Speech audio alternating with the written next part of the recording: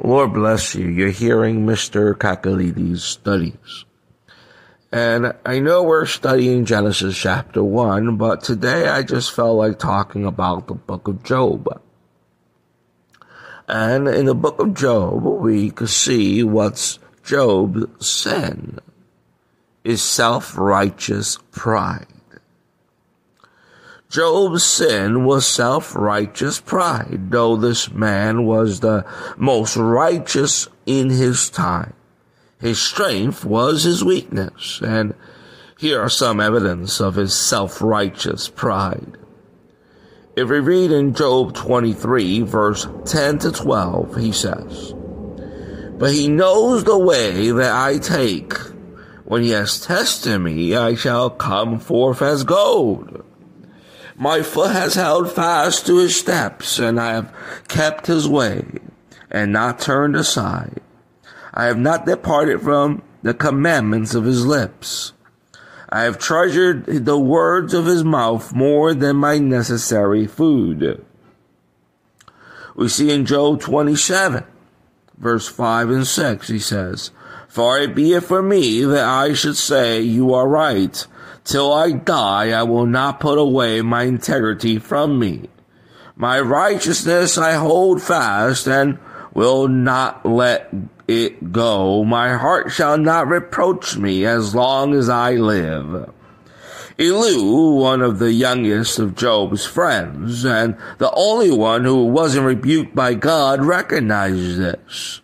In Job 32, verse 2, "Then the wrath of Elihu, the son of Barachiel, the Buzite of the family of Ram, was aroused against Job.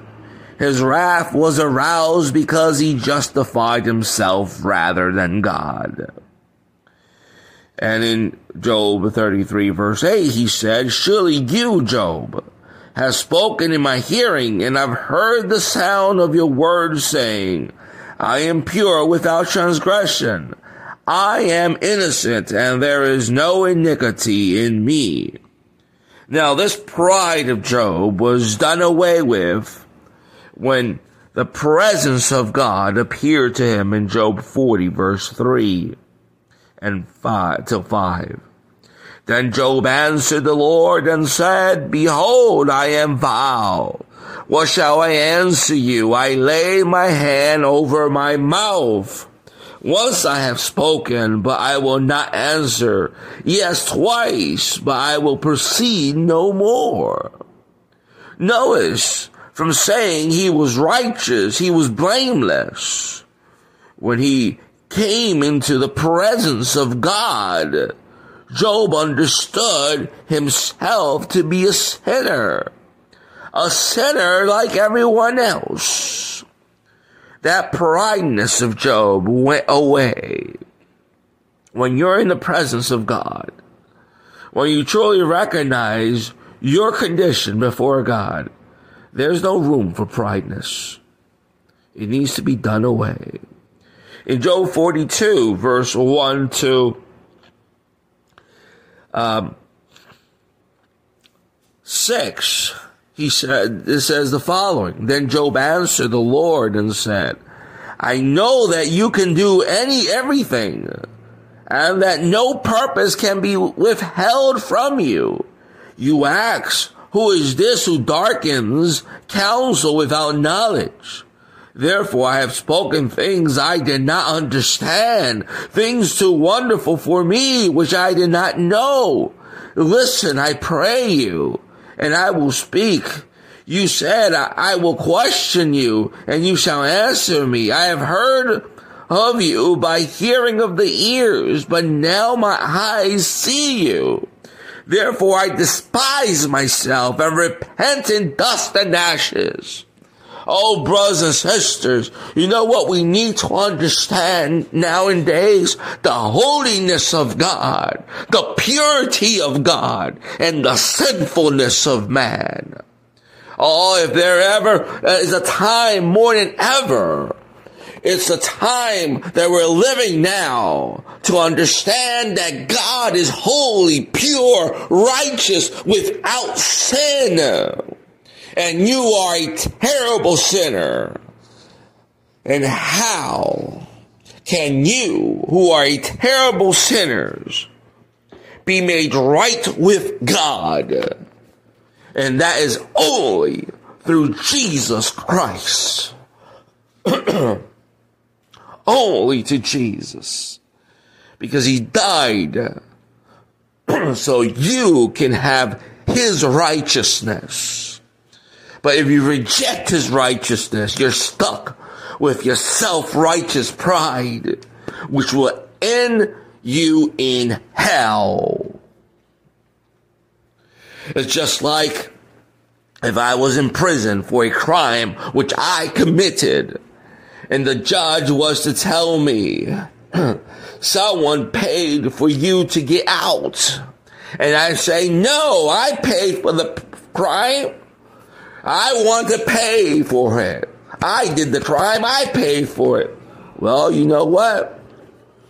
You stay stuck in prison because you want to pay for your crime where somebody else paid for that crime. You can't say on that day, oh, I want out because so-and-so paid for my sins. No, you rejected it. You have no right to then beg for that righteousness, beg for that way out, because you rejected it. Oh, Christ died for your sins, but if you reject it, you cannot claim that promise ever again. When you're burning in hell, where the fire does not quench and that worm does not die, where your conscience will be bothering you day and night, saying to you, I had the chance. I had many that was preaching to me about Jesus, and I kept on rejecting it because I thought I was able to make it on my own. I thought I was righteous enough, but I did not see my misery of sin. Oh, don't let that self-righteous pride take hold of you. Oh, there's many millions of Muslims in hell because they think they're righteous enough while they were alive. They thought they were righteous enough, but they were found wanting in the balance and lacking. Oh, brothers and sisters, your good works cannot undo your evil works. It has to be paid for by the blood of Christ. The Bible says in Hebrews 9 verse 22, without shedding of blood, there is no remission of sins. Without blood, there is no atonement. Oh, you go to the tabernacle, and what do you see? You see blood everywhere. Blood scattered on the, hallelujah, on the mercy seat, on the cherubims. Oh, there was blood. There was the smell of blood. There was the stain of blood on the Ark of the Covenant. It was a bloody thing.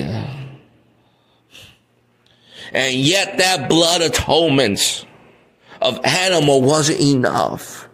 It needed to be the blood atonement of the undefiled Son of God. Oh, Jesus never sinned. Jesus, who is God and man, is the only one who could pay for your sins. And if you receive that, and you accept him as your Lord and Savior, and you acknowledge that he resurrected from the dead, you will be saved. Hallelujah. Glory be to God. Oh, you're a terrible sinner, but Jesus is an amazing Savior. Lord bless you, and I'll see you in the next studies of Mr. Kakoulides. Bye-bye.